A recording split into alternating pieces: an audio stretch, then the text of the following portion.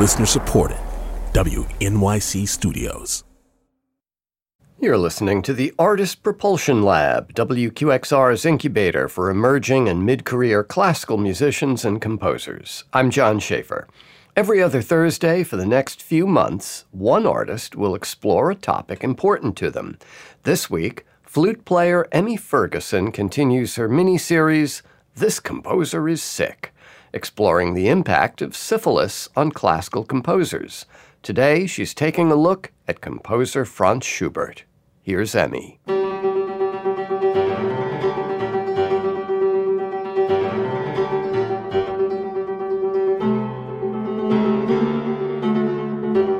Whenever I mention to classical music lovers that I'm working on a series about the impact of syphilis on classical composers, they always ask me, are you going to talk about Schubert? The answer is yes. Schubert is one of my favorite composers who died way, way too soon at the very young age of 31 in 1828. And yet, in his short 31 years, he composed hundreds of remarkable works, including this one.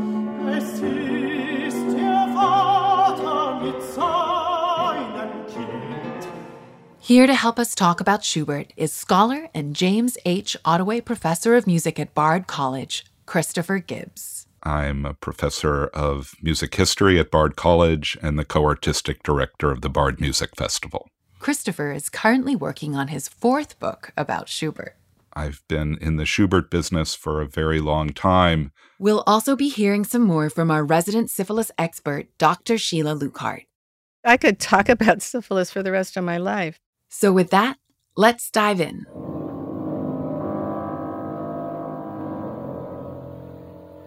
First, it's worth pointing out that Schubert is harder to research than composers like Beethoven and Mozart because we don't actually have very many letters or journals written by Schubert himself. Less than 100 letters, most of them fairly trivial, a few scattered diary entries, a poem. So there's very little that comes from Schubert. We don't have medical records from Schubert, and a lot of what we do know about Schubert comes from people who knew him, and even those accounts were sometimes recorded decades after he died.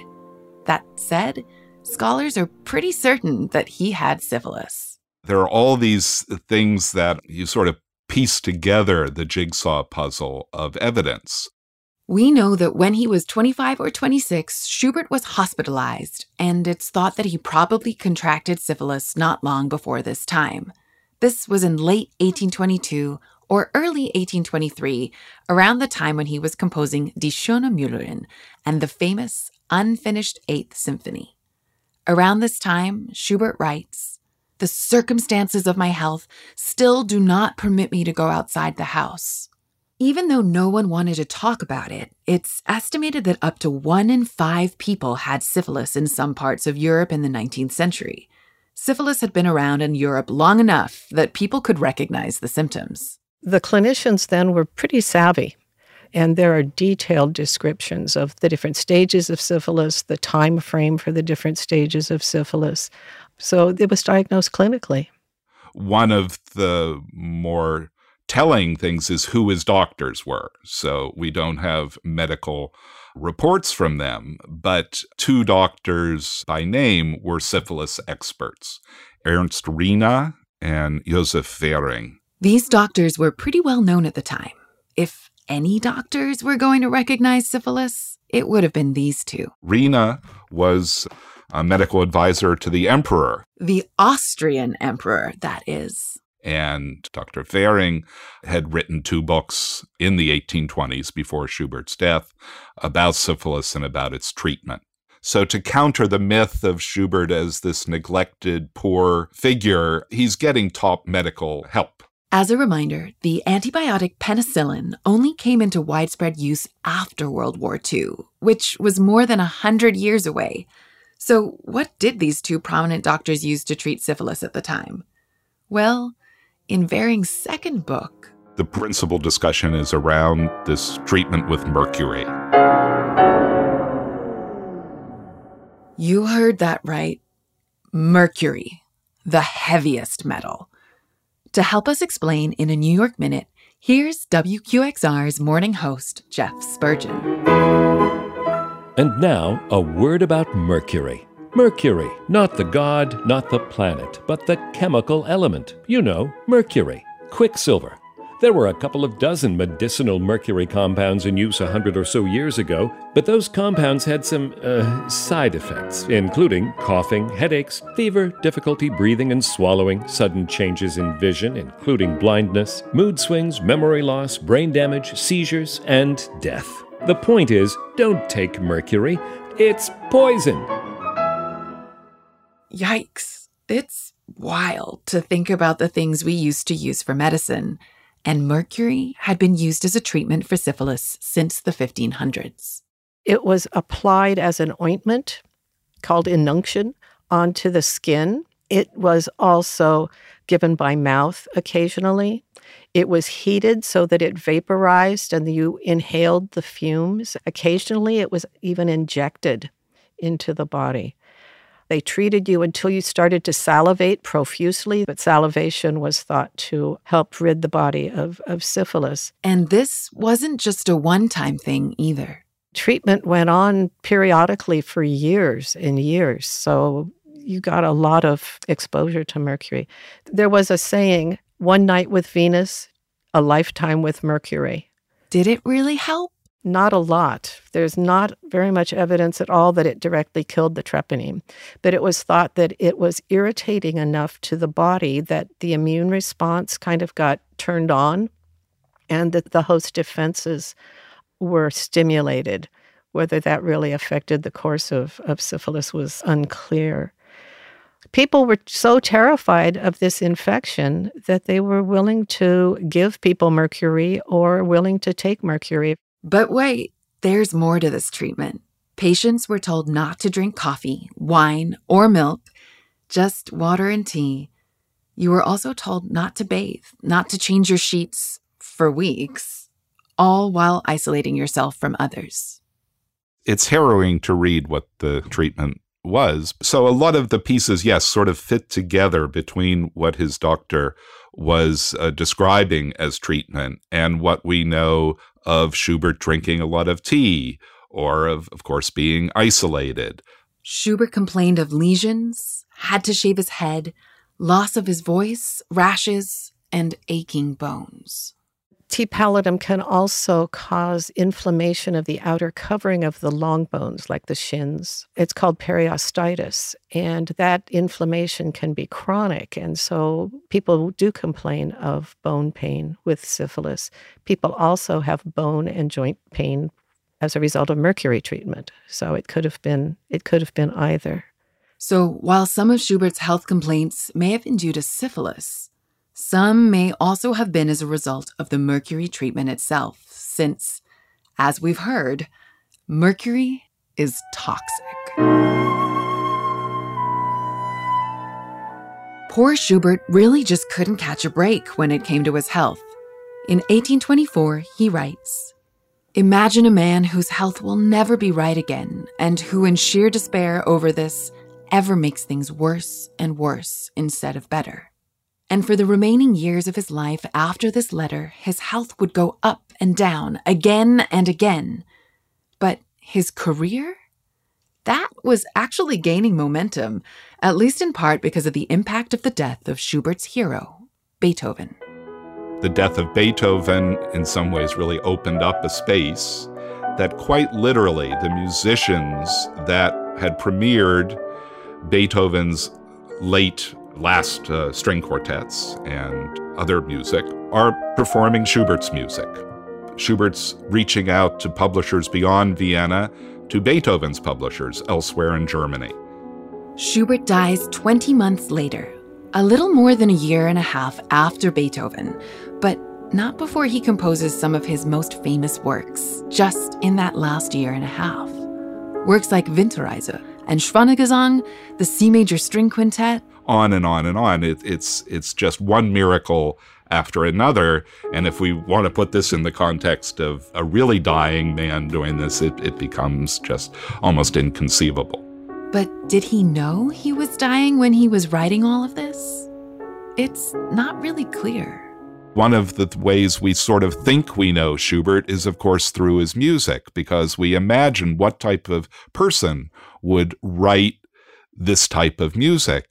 But even that is treacherous, because then you take this music that's of extraordinary lyrical beauty and light, joyous music to things that are very dark and looking to the abyss. And sometimes those shifts happen quite suddenly. You're hearing the most beautiful Schubertian lyricism that is sort of interrupted and ruined, one might say, by this explosion of sort of uncontrolled and uncontrollable, maybe we'd say anger or violence or a volcanic eruption. And then it goes on a dime back to being in paradise in this beautiful lyrical music. It's hard not to think that that may have some autobiographical component to it.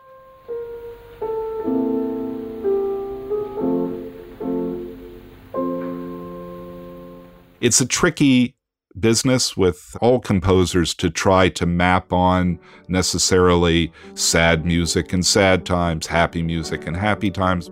Just listen to his very last song, Die Taubenpost.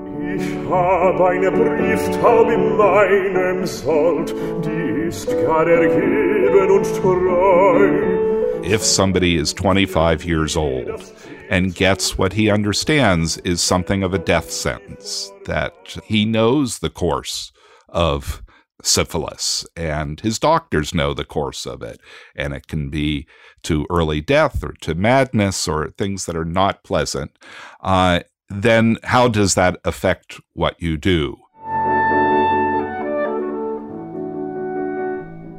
At the same time, it seems like his death came as a surprise.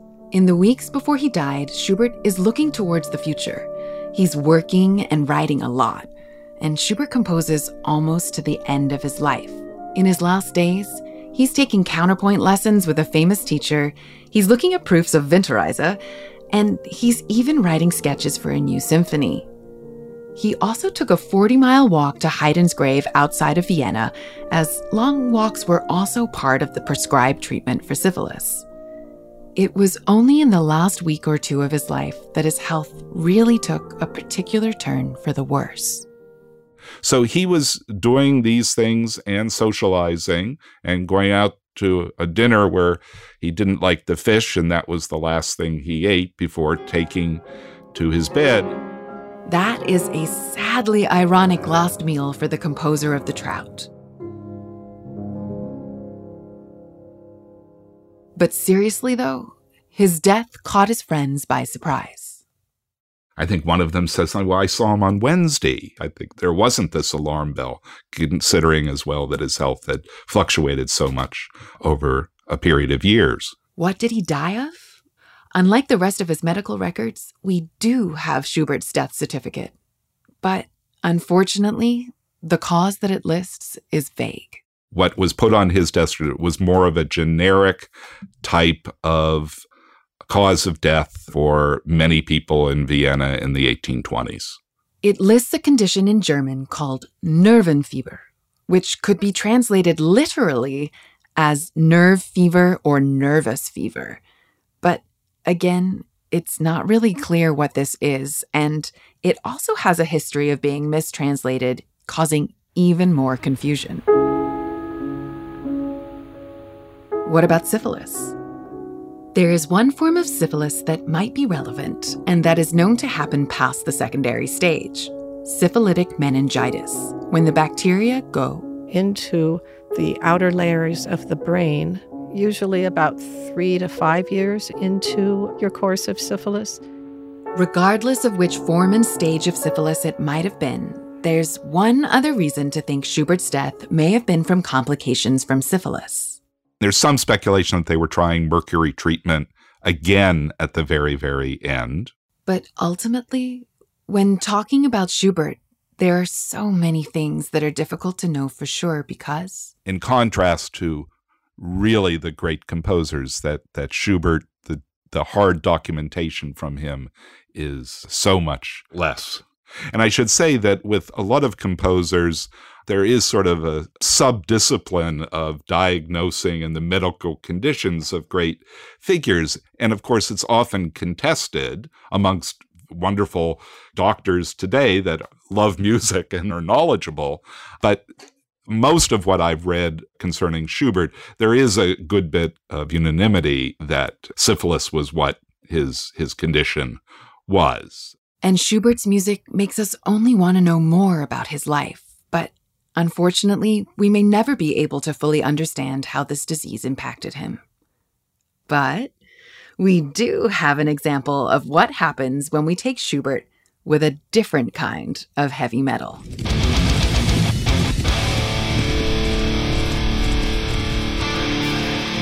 Next time, we'll take a look at the case of Czech composer Bedřich Smetana and how he may have written a musical portrait of a symptom of his syphilis into one of his most famous works. As a reminder, if you're concerned that you might have syphilis or any sexually transmitted infection, don't be afraid to go to a nearby sexual health clinic. You can find links to clinics here in New York City in the episode description and on the episode webpage. I'm Emmy Ferguson. Thanks for listening.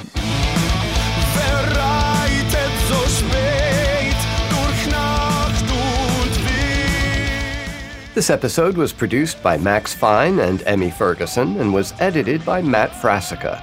Additional production assistance by Hanako Yamaguchi and Jade Jiang. Special thanks to Kareem Suleiman and Yiheng Yang, Matthew Rose and Malcolm Martineau, Peter Dugan, Hope Lies Within, The Green Space, as well as Parnassus Records and Stone Records for allowing us to use their recordings of Schubert's works. I'm John Schaefer. See you next time.